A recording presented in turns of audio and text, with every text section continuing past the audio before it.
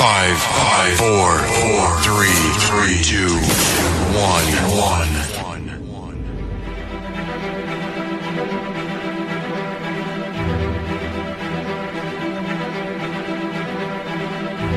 When I had come down this hill, I had seen this creature cross the road. It would have ripped my locked door from my truck, extracted me from my vehicle, and there wasn't a damn thing I could have done about it.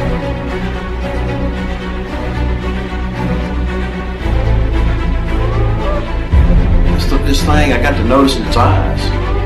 Its eyes was real evil, real sinister looking. You know, the look it was giving me.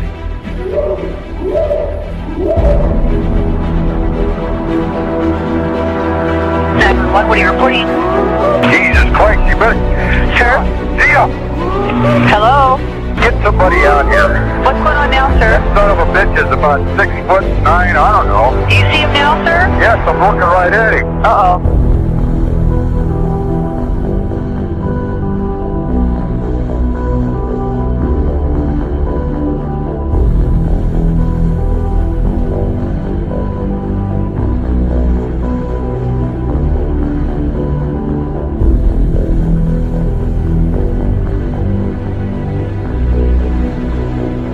Welcome to Sasquatch Chronicles, a place where people share their encounters. Let's start the show.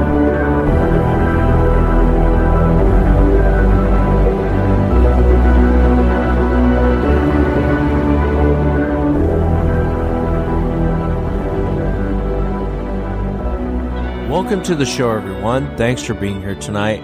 Got a great show planned for you this evening. I'll be bringing Dee on here shortly, and Dee actually had a very fascinating encounter. He was out hunting and had the opportunity to observe one of these creatures for about 10 or 12 minutes from a ridgeline. Very fascinating on what he has to say. We'll get to that here in a moment. If you've had an encounter and you'd like to be on the show, shoot me an email, wes@sasquatchchronicles.com. And if you get a chance, check out SasquatchChronicles.com for additional shows throughout the week. I know last Friday, I want to thank Cliff again for coming on. We talked about that feeling of being watched and that sense of dread that people get. And why do people get that? Why do we get that sense of being watched? Why do we get that sense of dread when we're in different situations? And you don't necessarily have to be out in the woods to get that feeling. But it's a very real feeling I think everyone out there has experienced. And on Friday night, we talked for almost 2 hours about it. So if you get a chance, a lot of shows throughout the week. And I'm sure after the first of the year, there'll be many, many more. I want to wish all the listeners out there a Happy New Year and a Merry Christmas. I know for not everyone, it's not a great time of the year because of different situations. But I just want to wish you the best. I hope 2015 was good to you, and I hope 2016 is even better. So thanks for being here. Thanks for listening. First up, I want to welcome Bob Garrett to the show. Bob, Merry Christmas to you. Thanks for being here tonight. Well, Merry Christmas to you, Wes, and I enjoy coming on the show and talking with you. You know that. Yeah, well, like I said before we went on air, you're always welcome to the show. Always welcome to come on anytime you want. And I know Mo, I had Mo on a couple weeks back, and he was talking about the East Texas expedition you guys are doing. And for those out there who are interested, I'll give the number out a couple times, but to contact Mo, the number is 443-798-7698. And Bob, do you want to tell us a little bit about the expedition? Yes, we have been thinking a lot about doing these expeditions. I have kind of changed my attitude a little bit about my areas, and I have watched a lot of people who were non-believers or people who had not had any experiences. I've totally enjoyed watching them have their experiences. And I think I've just about experienced pretty much everything I want to experience. So we have decided to actually, start taking people out on these expeditions, of course, we do ask a fee, and most of that is going to, feeding everybody and equipment and, permits and things of that sort. But I really enjoy, I discovered that for me, I really enjoy watching these people have their experiences. I don't know, it's almost like being in a whole different world, experiencing something that just really isn't supposed to exist. Everybody tells you that, no, this doesn't exist, but yes, it really does. And taking them downriver and taking them upriver and taking them to some of our hot spots and having, showing them what we do, also letting them come out with us when we changed our game cams, so letting them come out with us when we put up our trap thermals for the night, and letting them come out with us to pick them up and even enjoy possibly watching the thermals, the film clips, just to see what we've got, to make that discovery. Yeah, it is. It's very exciting. Within 3 days of us coming down there with you guys, I think I'd heard just about every vocal I wanted to hear, and then having a log thrown at us, and even someone in our group had a sighting when we were there. One running across the road, he caught it on thermal, and he was kind of freaking out when he saw that. You got some of the hottest areas I've ever been to, and it's constant. But for 3 days, like Mo was saying earlier, it's $500 for 3 days. You get your field guides. You get people who can take you out. They'll show you how to cast. All your food's provided. There's a safe base camp. And it is an adventure of a lifetime. It really is, for the listeners out there. It's something I will never forget, going out with you guys, Bob. I will never forget that till the day I die, because there was so much activity. And if people out there, if they want to be part of the adventure and they want to go out with you guys, contact Mo at 443-794-7698. I think February is almost full. I may fly down if there's room. I'd love to come and hang out with you guys for February. You'd be totally welcome to come down here with us, Wes. I would really enjoy it. I really would, having you back down here with us.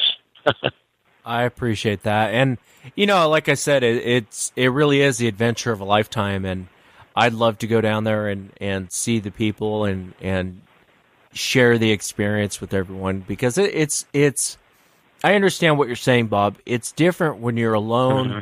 You run across these things. I'm going to be having D coming up on the show here shortly. He was alone. He had no idea what he was looking at. He was hunting. And it's just, that isn't really the encounter. You almost kind of want to be with a group of people who no one's going to call you crazy. No one's going to, you know what I mean? And all these guys have seen it. And so it really is an adventure of a lifetime. If people out there, again, I'll post it to the website, up to the blog. But again, the number is 443-794-7698. Contact Mo. I'd love to get in on it and head down there. Hopefully meet some of the listeners, hang out with you, Bob, hang out with Mo and Tim. And that'd be totally great, Wes. We'd love to have you come down here and spend some time with us, especially on the expeditions. And I'm sure the people would love to see you and everything. In addition to, I guess, basically just, taking people out to some of the areas that we go to. Bring your game cams, bring your audio or anything that you have, any of the equipment that you have. Bring it out, and we'll show you a good place to set up your equipment, for the night or for the 3 days. And also, we have a friend who's going to be coming out, and I think he'll be coming out each one of the expeditions, as a matter of fact. And yes, February is filling up pretty fast. So it would be good if you wanted to come out in February to let us know. If not, we're also booking for April. We're also booking for March and April. But we have a friend who's going to be coming out, and we kind of have a new technology that we've been using.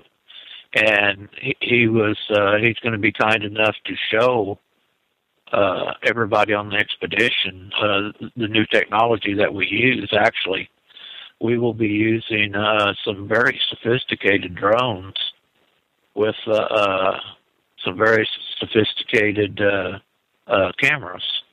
And when I say sophisticated, I mean expensive. He is a drone pilot.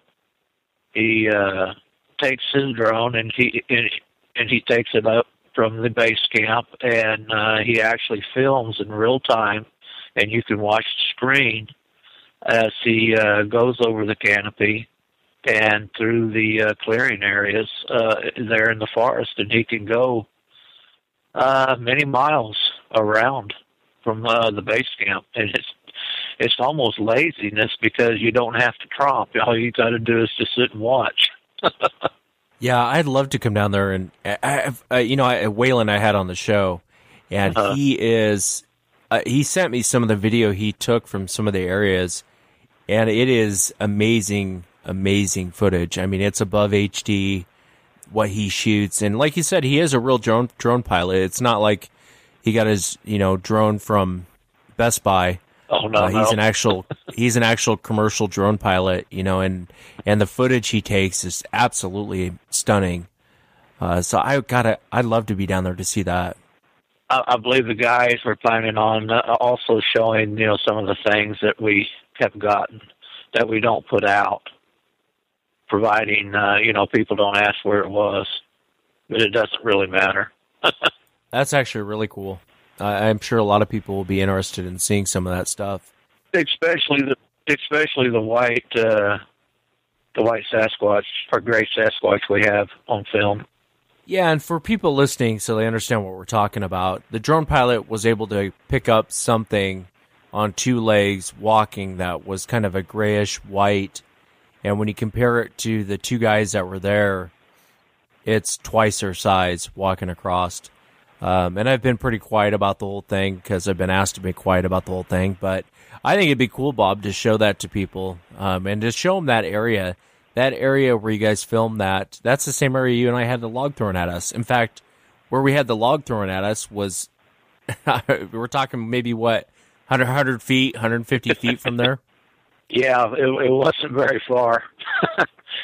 He was heading down. He was going down the creek. Matter of fact, what he did was he came and he looked at the guys because they had already had the drone up, and he came to see what it was. Sounds like a big mosquito.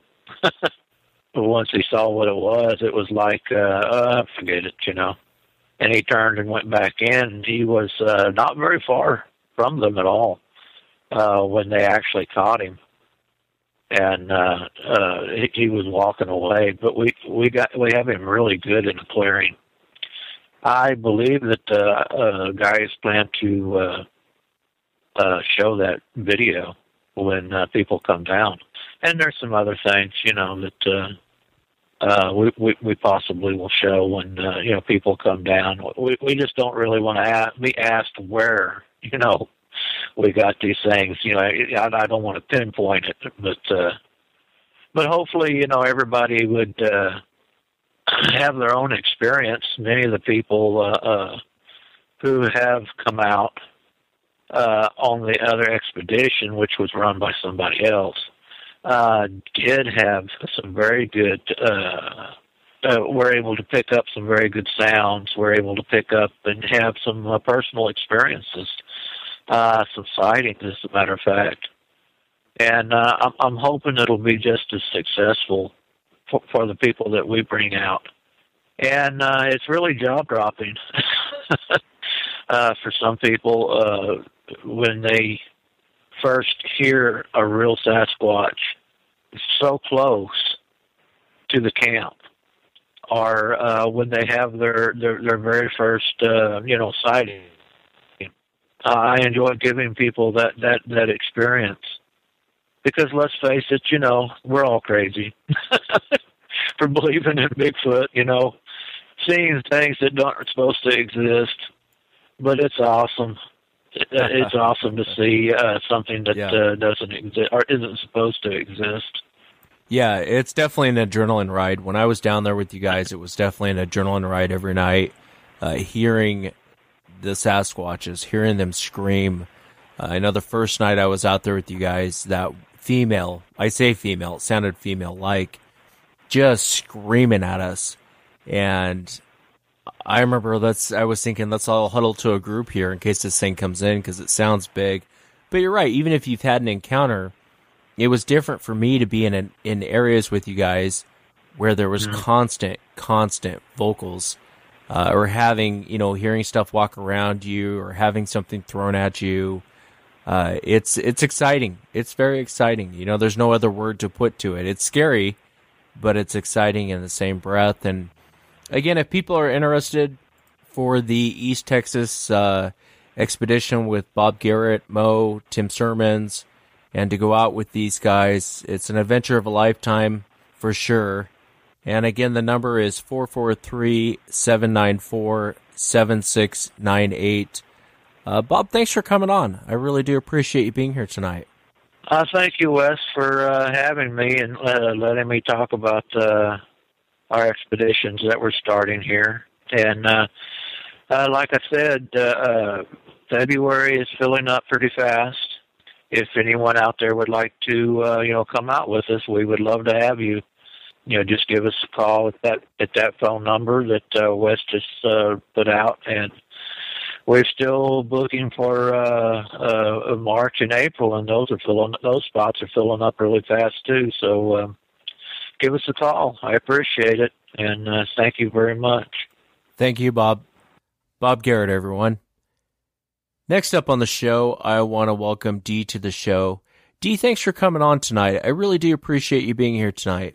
Oh, you're very welcome. Thanks for calling me back and getting in contact with me. I'm not a very good emailer or anything like that. I don't do it very well, but I tried to make it short and sweet and to the point and give you as much information as I could on the email there. I hope it worked.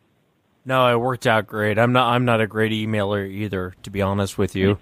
But if you would, regarding your encounter, if you kind of start from the beginning, tell us what you were out doing, and then just walk us right into the encounter. Do you just tell us what you tell us what you saw, tell us what you experienced? Okay, it was the second day after Thanksgiving, the second day of buck season here in Pennsylvania, and I had worked the day before, the first day of buck. I don't really like going out the first day anyway, so I had worked the day before, and I worked at night. So I came home that morning and went to bed for a little bit and got up, and I went to a friend of mine's house, Jay.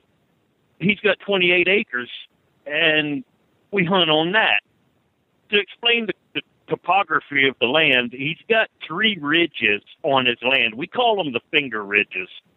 And it's like if you take your fingers and make a number 3 out of them like a little kid would do, the ridges are just like that. The middle ridge, which would be your middle finger, is probably about 300 yards long until it tapers out the ground level, and the other 2 are much shorter, probably 150 to 175 yards long at the top of these ridges.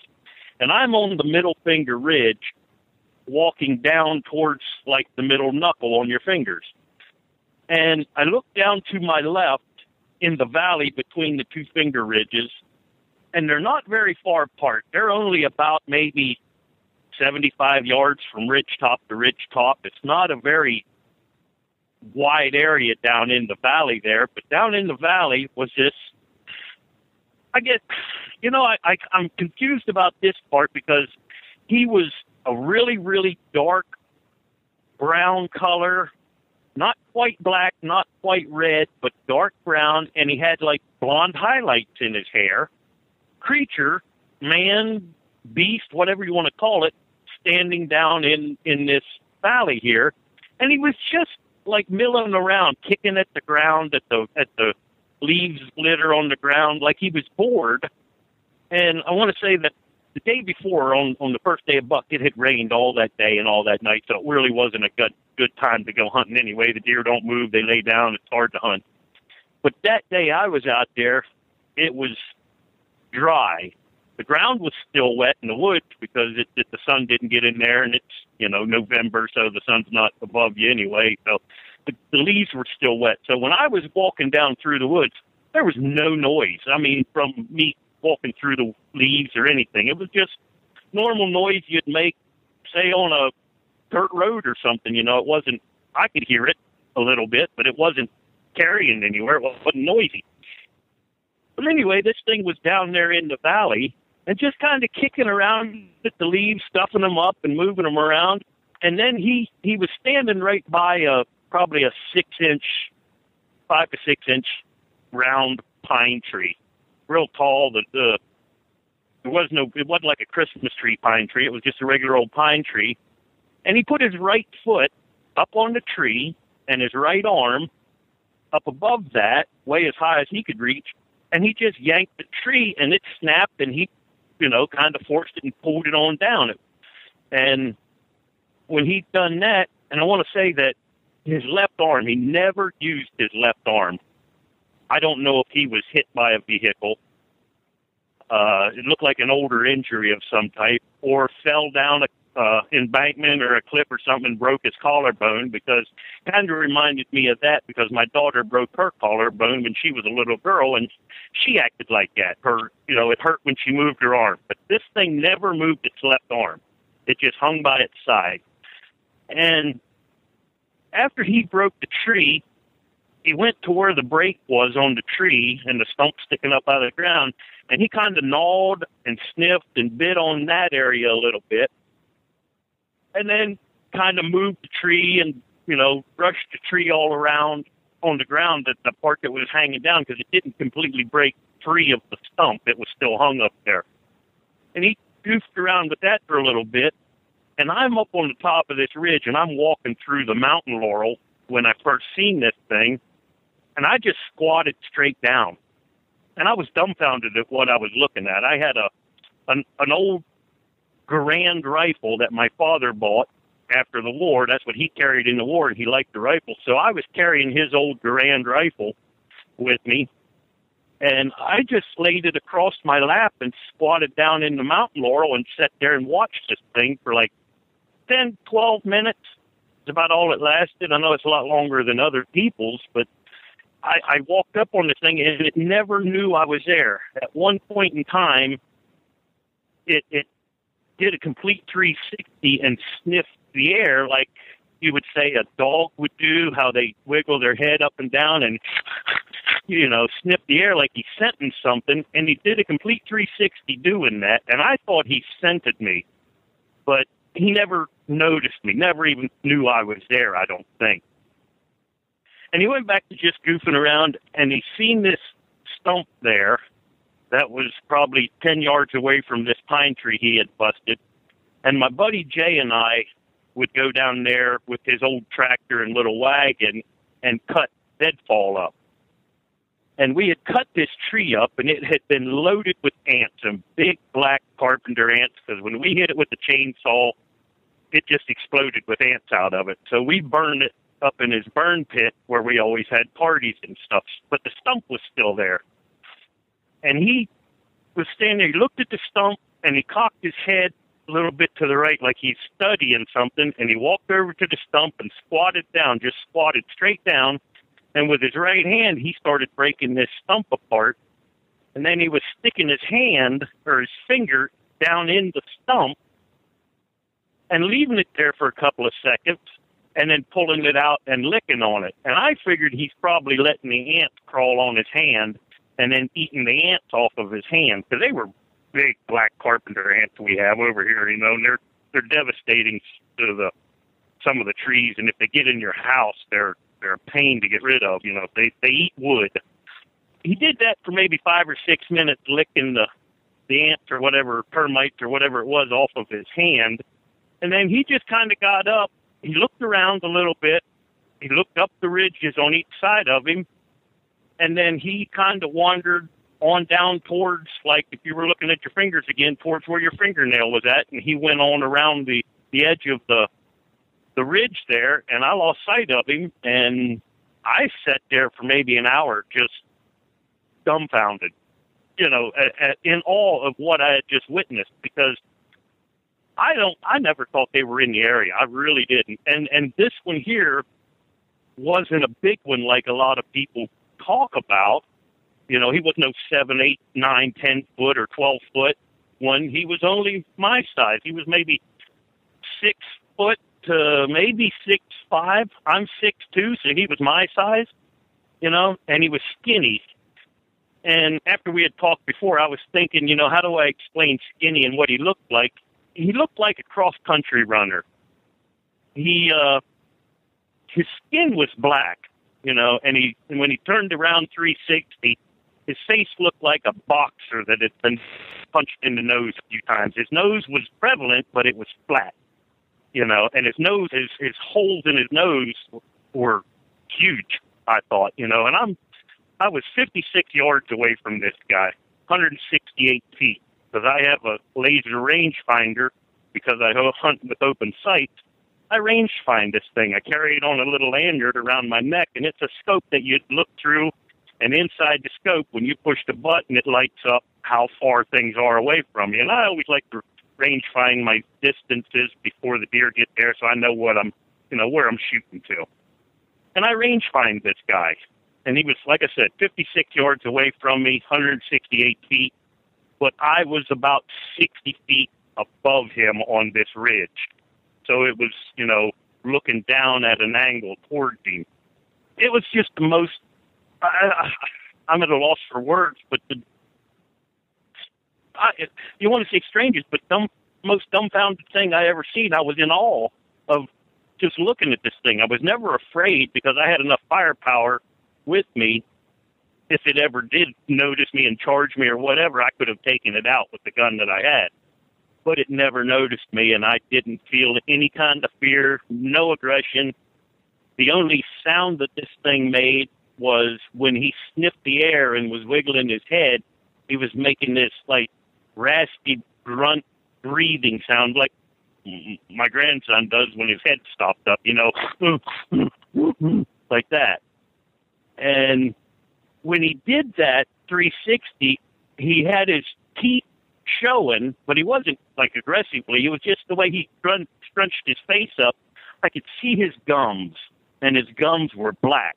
They weren't red or pink or any. They were black, and he had yellowish, nasty looking teeth. You could tell they don't brush their damn teeth. But he had, I'd say, canines, but they weren't huge canines. They were just a little more prevalent than the rest of his teeth in his mouth, and his teeth were all crooked, and they weren't perfect. They looked like, I don't know, somebody that's been punched in the mouth and had his teeth moved around in his mouth. They were just all going different directions and stuff. They weren't straight like you'd think, like a dog's teeth are. They were messed up. But I didn't notice if it had a cone head or a flat head. I don't think it had really. If it had a cone head, it wasn't something that stuck out, at me or anything. Of course, I didn't focus on that anyway. I was just more tunnel vision on what this thing was in my mind, going 9,000 miles an hour, thinking, this isn't what I've ever heard of a Bigfoot, and I don't really hear a Bigfoot encounters in the area, so I don't think this thing lived there. I think it was passing through the area, and just traveling from point to point. And it was just, I don't know. You can't explain it. You know what you want to say, but you just can't find the words to say it, because until you see one, and those who've seen one know exactly what I mean. You're just in awe. Yeah, you are in awe when you see these things. It's a very fascinating encounter because, again, here's another example of you're not expecting to see it. You're not out looking for it. You're not hunting it down. All of a sudden, you're out doing your own thing, and bam, there it is. How long ago did this encounter take place? 2005, Thanksgiving. The second day of buck after Thanksgiving of 2005. So November. I don't know what date it was, but that's when it happened. And it's interesting, too, Dee, that you mention, this isn't what you expected a Bigfoot to look like. Most people who have real encounters, that's the first thing they say, because they're expecting, I think, the Patterson-Gimlin film. Right. And when they don't get that, it kind of throws them off, like, well, what is this thing? When you saw it, can you kind of describe the face? I know you started talking about the teeth, and it's interesting you mentioned the gums being black, because I've talked to a lot of witnesses that have seen them with their mouth open, and they'll say they have a black mouth, black tongue. But would you describe it more of an ape or more of a person? How would you really describe the face of what you were looking at? I would describe it as a Neanderthal-looking thing, more of a combination between... The skin was black like a gorilla. I mean, glistening black, oily, like a gorilla. The skin was. But it didn't have that gorilla's face. Yes, it had a mushed-down nose, and its nostrils were more straight out than down like a human's, but they weren't, it had human-looking eyes. They were dark. I couldn't see color at that distance, but they were dark eyes. It was like he had just a unibrow, big, huge unibrow. Not the brow ridge, I would say, was big and heavy, but the unibrow. He had a lot of hair above his eyes. Nothing on its face from his eyes down to like his chin, and then his chin, he had the darkish brown hair, like a beard, and it was longer. And I would say I didn't see ears, I didn't see a tongue. I don't know if it was black or not, but I saw the gums, and the teeth were all disgusting looking. I'm sure it had atrocious breath. Neanderthalish looking. If you ever seen the wax moldings of, the scientists doing what the Neanderthal should look like, it kind of looked like that with a flatter nose and thin lips. It didn't have big, huge, puffy lips. It had thin lips, but a wide mouth, if you know what I mean. Yeah, I do know what you mean. And when you say wide mouth, how would you describe it? A bigger jaw than you and I?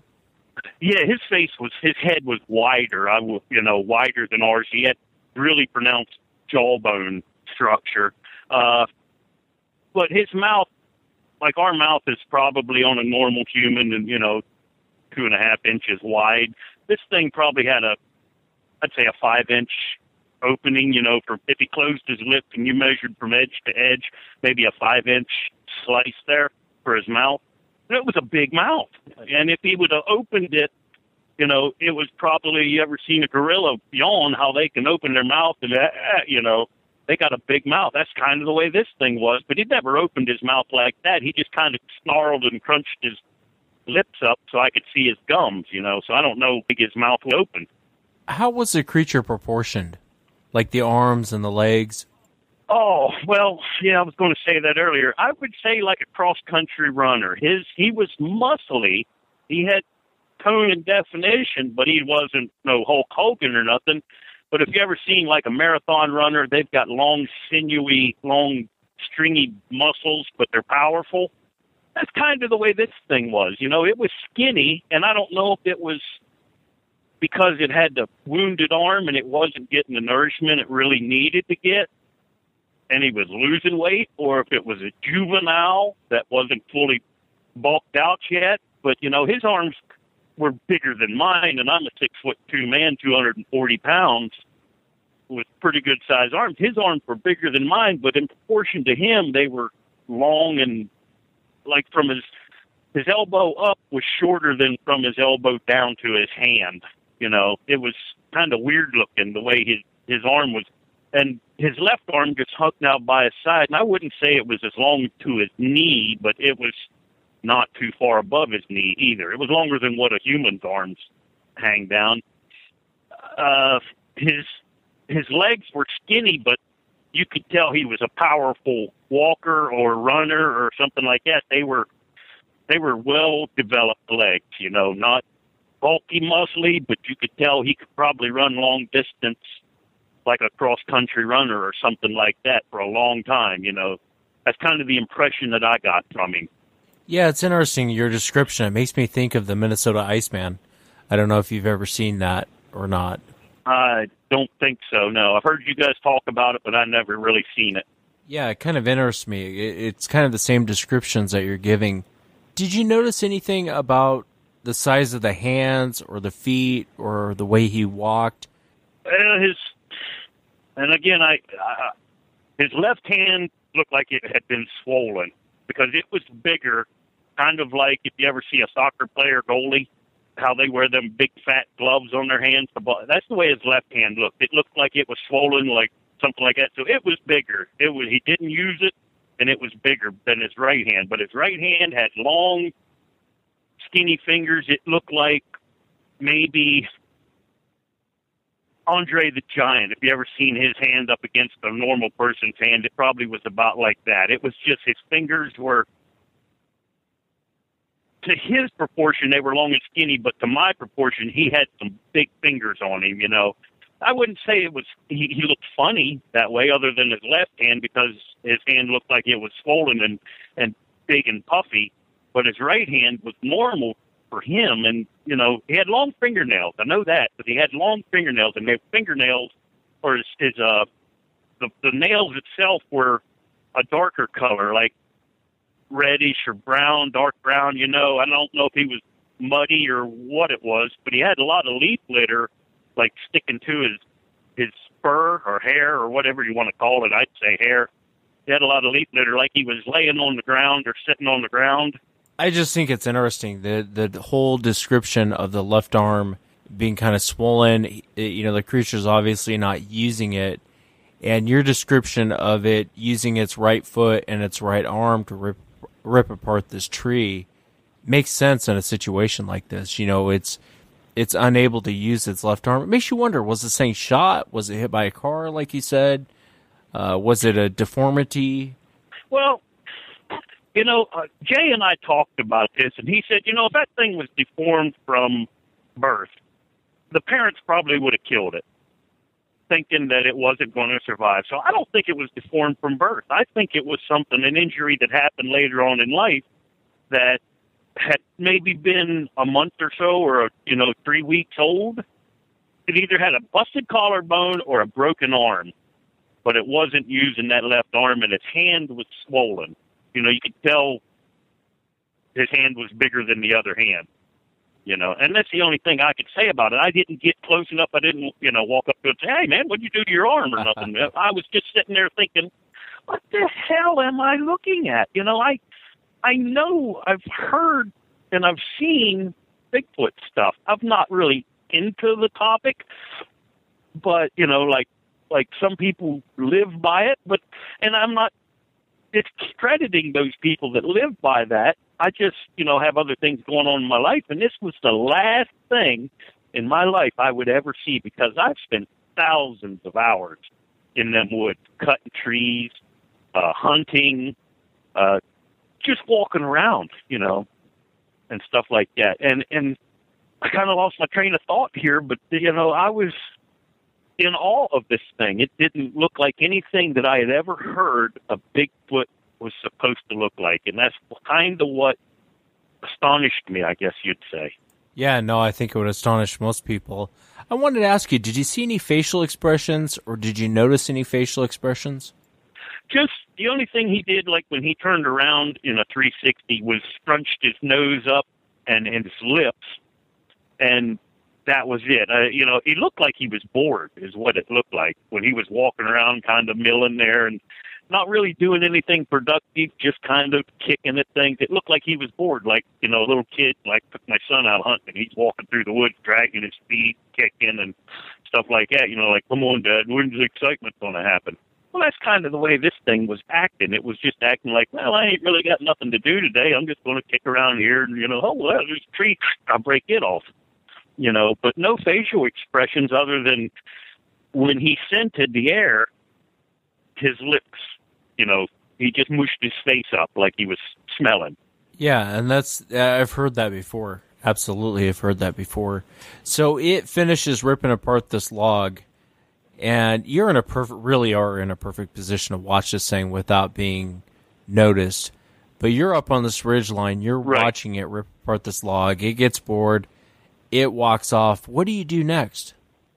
Sat there, trying to run this thing through my mind, what I was witnessing, what I saw. I would estimate between 45 minutes and an hour I didn't move. And the whole time this was going on, I was stone cold still, other than the one time when his back was to me and he was sniffing at the stump of that tree. I took my rangefinder because I carried on a lanyard around my neck, and I just pulled it up. I didn't put my eye to it, but I could see the digital readout inside, and I squeezed the button, and that's when it said 56 yards. And that was the only really movement that I made. And then I just left it down and put my hands back on my rifle in my lap and just sat there and watched this thing. And after it was done, I guess it was probably that weekend, that next weekend, because this was a Tuesday, and I had to work the rest of the week. Probably the next weekend, I actually went to Jay's house, and I was talking to him, and I asked him, I said, hey, Jay, do you ever have anything weird happen around here? Anything strange? And he goes, well, what do you mean? What do you mean strange?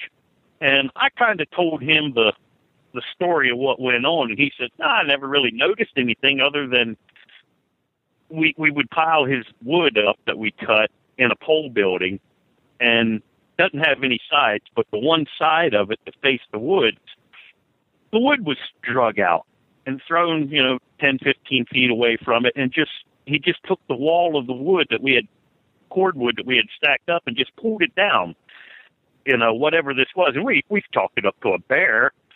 And the only other thing he said that he noticed wrong or weird was he lived in a mobile home that we had added on to, and this guy was a retired police officer, and he's dead now. I miss him every day. But the backside of his house that the public couldn't see there was nothing. It was just that you could tell it was a mobile home, and it was an older mobile home, so the tin siding or aluminum siding had oxidized over the year, and when you touched it, you got that white paint dust on your hand.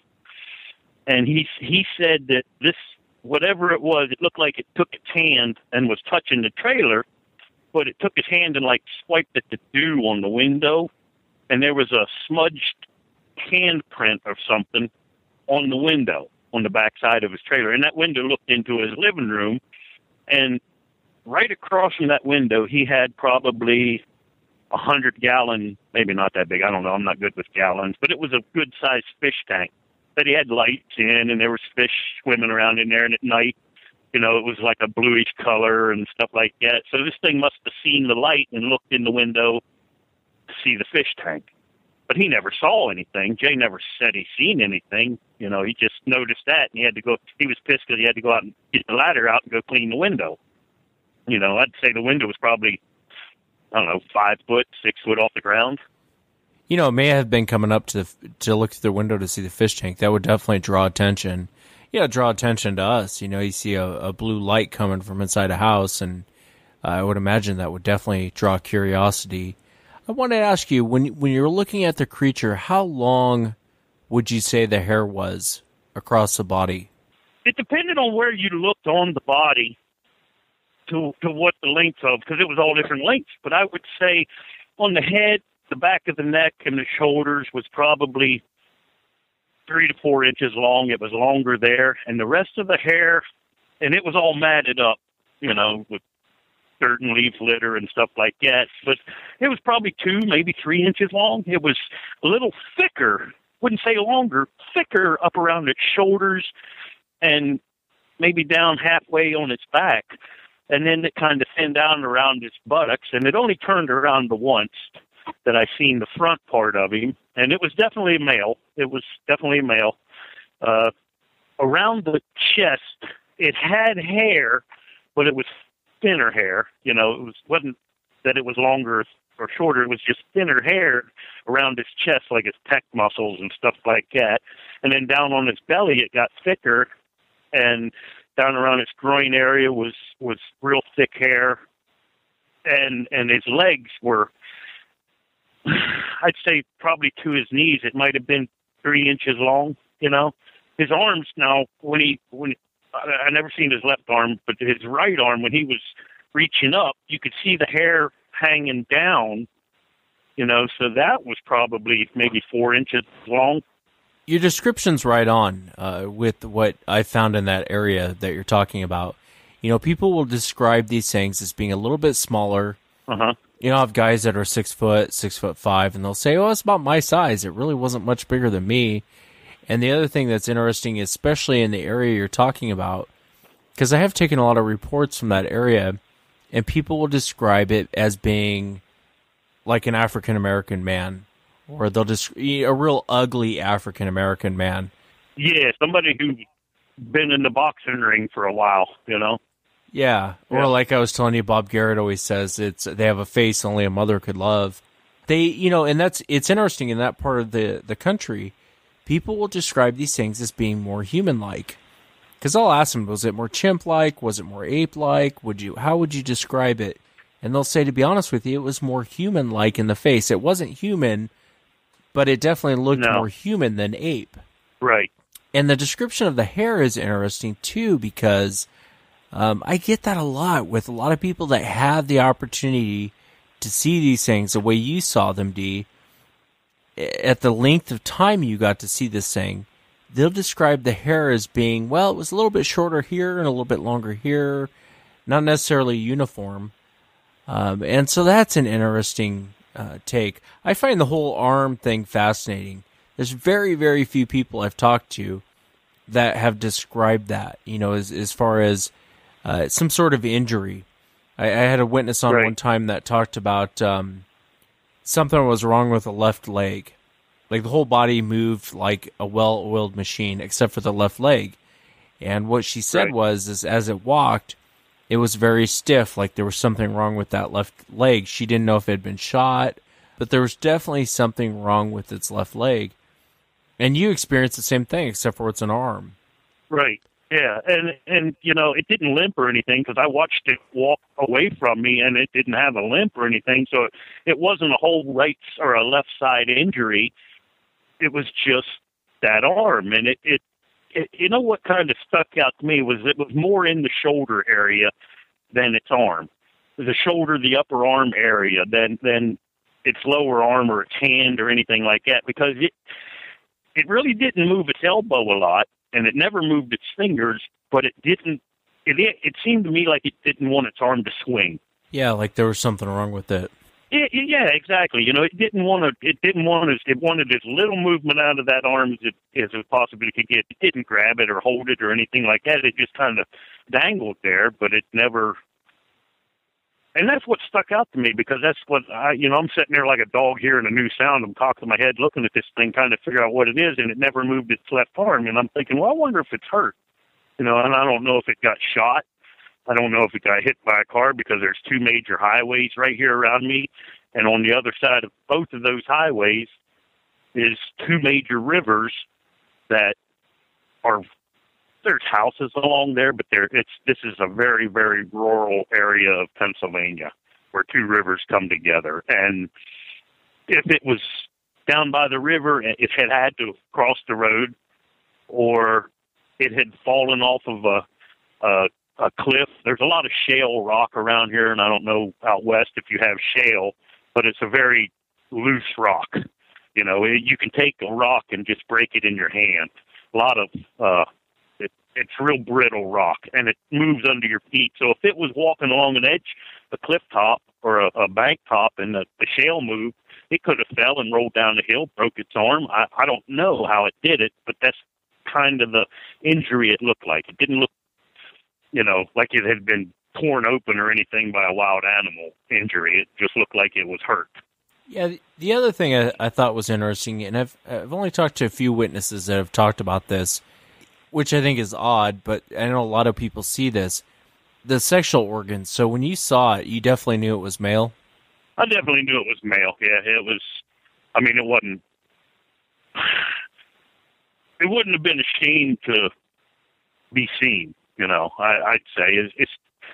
His testicles hung down lower than his organ, but it was definitely sizable, I would say, try to keep it clean, Yeah, and that's interesting too, because a lot of people that have seen that, have been in that position to see that, they'll say that. They'll say it was kind of large. And you don't really hear that from, most witnesses, they don't catch them out in the open. They'll see them in the bushes or running across the road or, in retreat. So a lot of times they won't, they'll say, well, I thought it was a male, but I don't know. But very few witnesses have been able to see that and go, yeah, it was definitely a male. I know it was definitely a male.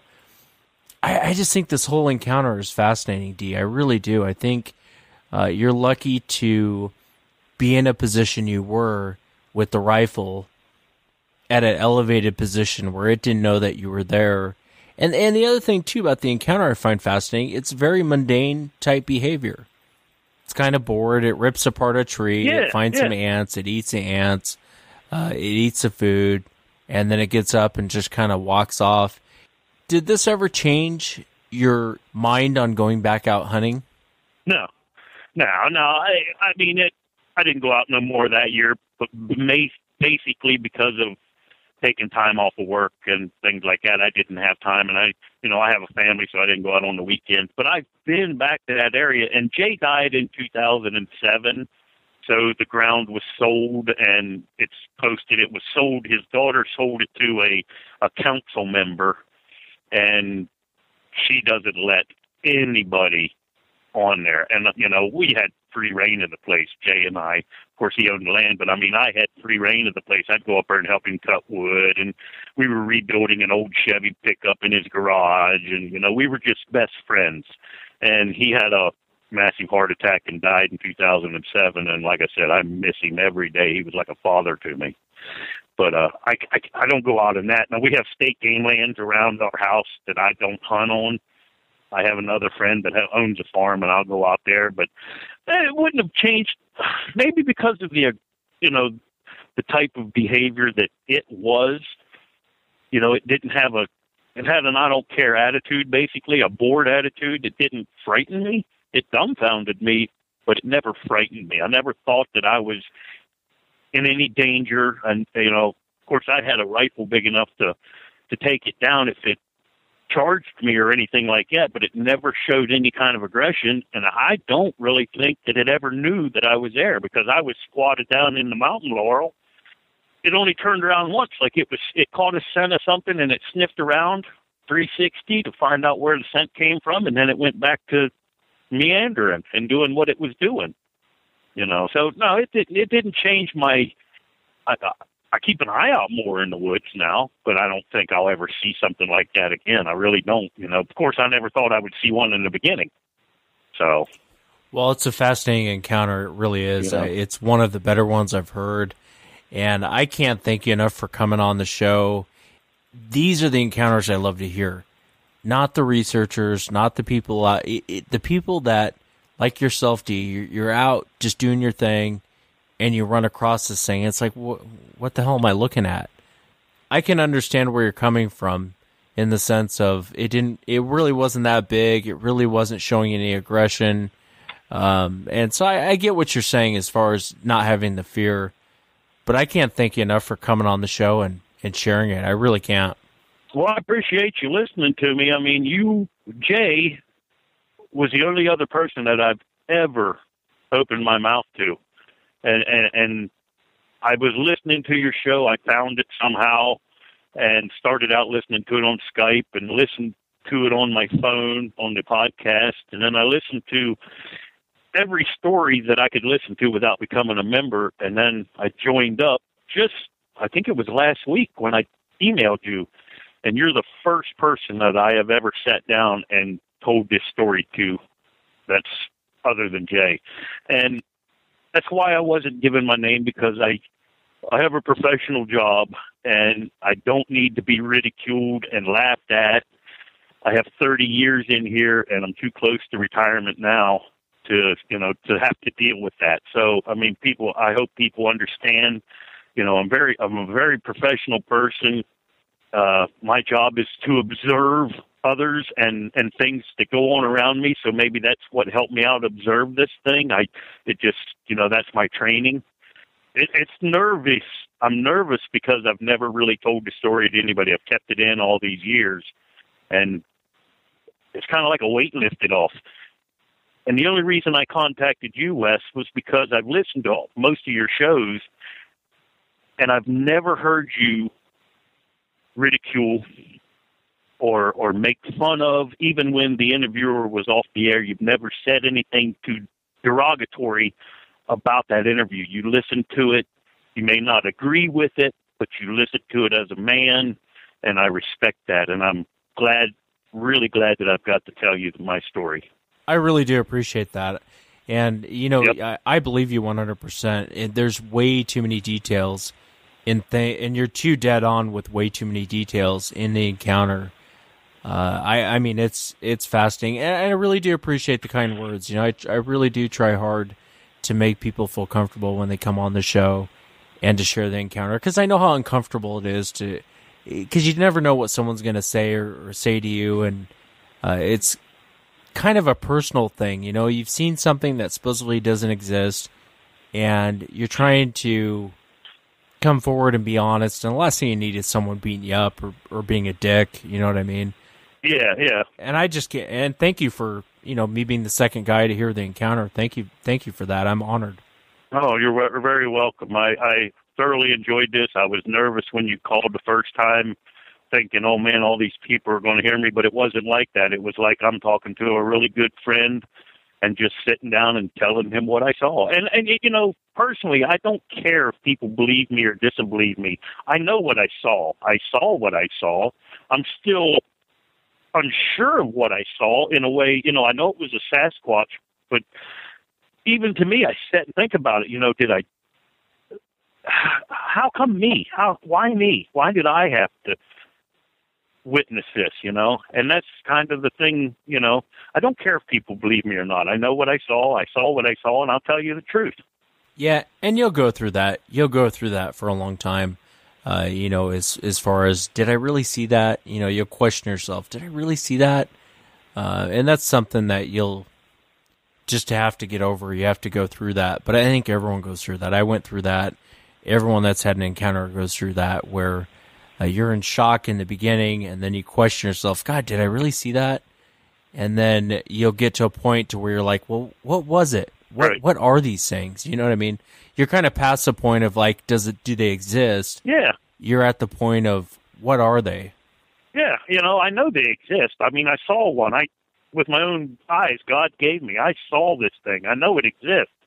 But what is it? I don't know. And I hope that one day we find out. And, you know, and I sit here and I think back to myself, I had a gun in my hand. I could have been the guy who brought this thing in, because I could have easily went up there and got the four-wheeler and drug it out of the woods. It wasn't that hard. I could have shot this thing and been the guy who proved it, but I never even thought about picking that gun up. It never crossed my mind, not one time.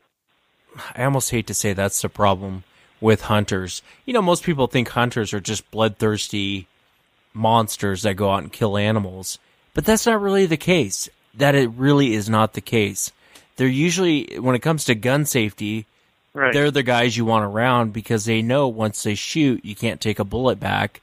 Most of the time in those situations, a lot of hunters have been in the same situation you were in, D, where they're in a perfect opportunity to shoot one, drag one out, and yet they don't. I guess it gives credit to some hunters out there, or most hunters out there, because they don't do that. Even though it would have been nice to bring it in.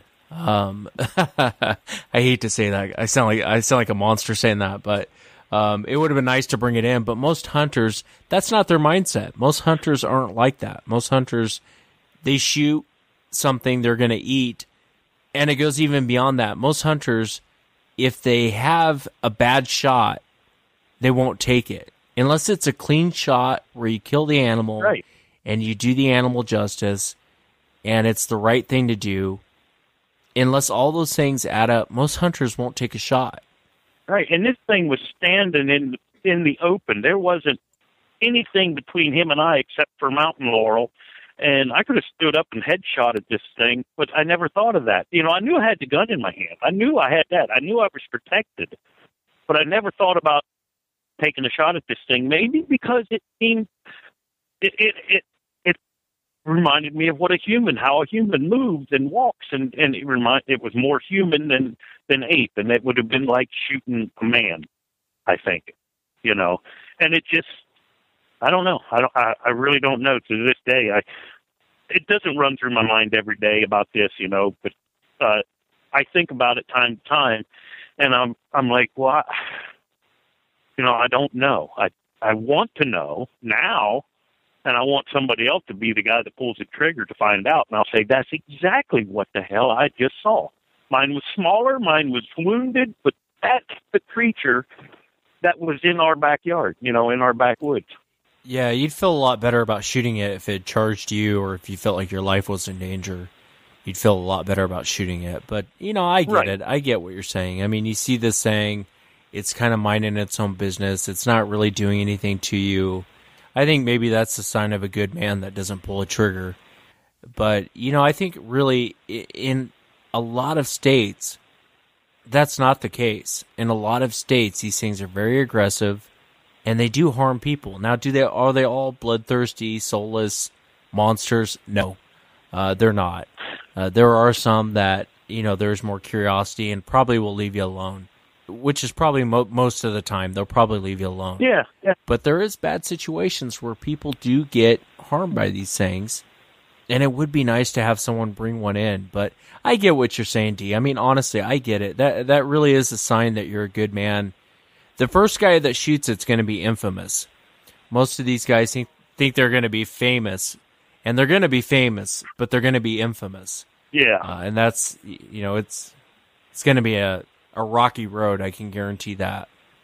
Well, yeah. That never ran through my mind. It was just that, I was just more into watching this thing and seeing what the hell it done.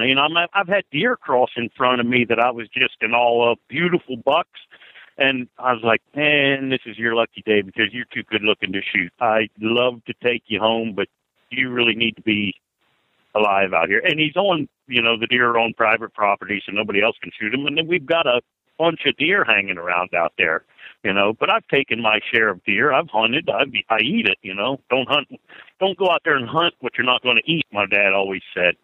And we eat the deer, but I just couldn't even think about putting a gun on this thing, and it was an amazing experience in my life. I'll never forget it. And even though it happened in 2005, it's like it happened yesterday. Yeah, it never leaves you, does it?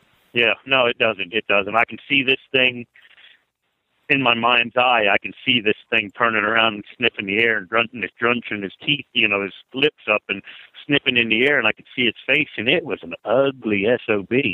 But it was beautiful in its own right, too, Yeah, no, I get that. Most people who get a really good close look at the face, they all say the same thing. It's the ugliest thing I ever saw. Yeah. And I always laugh about Bob Garrett saying they have a face only a mother could love. And I could see, most hunters love animals too, and I could see you almost having mercy on the thing for its busted arm. Yeah. I mean, I guess I could put myself in your shoes. I mean, that's what I would be thinking. Even though I'm pro-kill, I think one should be killed and brought in. I am too. I'm pro-kill, but I don't want to be the guy that does it. I'm pro-kill all the way, but I don't want to be the guy that does it. Just one. That's all you need. You need the evidence of one. I agree. To prove the existence of these things. And I really don't need that because I've seen one. I know they exist. Yeah, I think if I were to shoot one, I'd shoot one for everyone else. All the people that have been laughed at, all the people that have been called crazy, all the jobs that have been threatened, all the family members that have teased people, all the people that have attacked other people and said they're lying or I would probably pull the trigger for them. I know full well once you shoot one, you might get rich and you might get famous, but at the end of the day, you're going to be infamous too as well. And it's not going to be an easy road to go down. Right. I'm the richest guy in the world. I've got a beautiful family and a wife, and, so money that I didn't care about that, but I never thought of it either. This happened long before I was really, I don't think if I ever didn't see one, I wouldn't have been any more interested than I am now that I've seen one. Now I'm interested in what did I see. Yeah, no, I understand that. Well, thank you, Dee. Yes, you have yourself a good night, Wes. I hope you and your family have a very, very Merry Christmas and a Happy New Year. That's coming up here soon. So I just want to wish everybody out there happy hunting. Yeah, Merry Christmas, Dee. Thank you again for coming on. All right, no problem, man. Have a good one. And that's it for tonight, everyone. Remember, if you've had an encounter and you'd like to be on the show, shoot me an email, wes@sasquatchchronicles.com. Have a great night, everyone. Merry Christmas.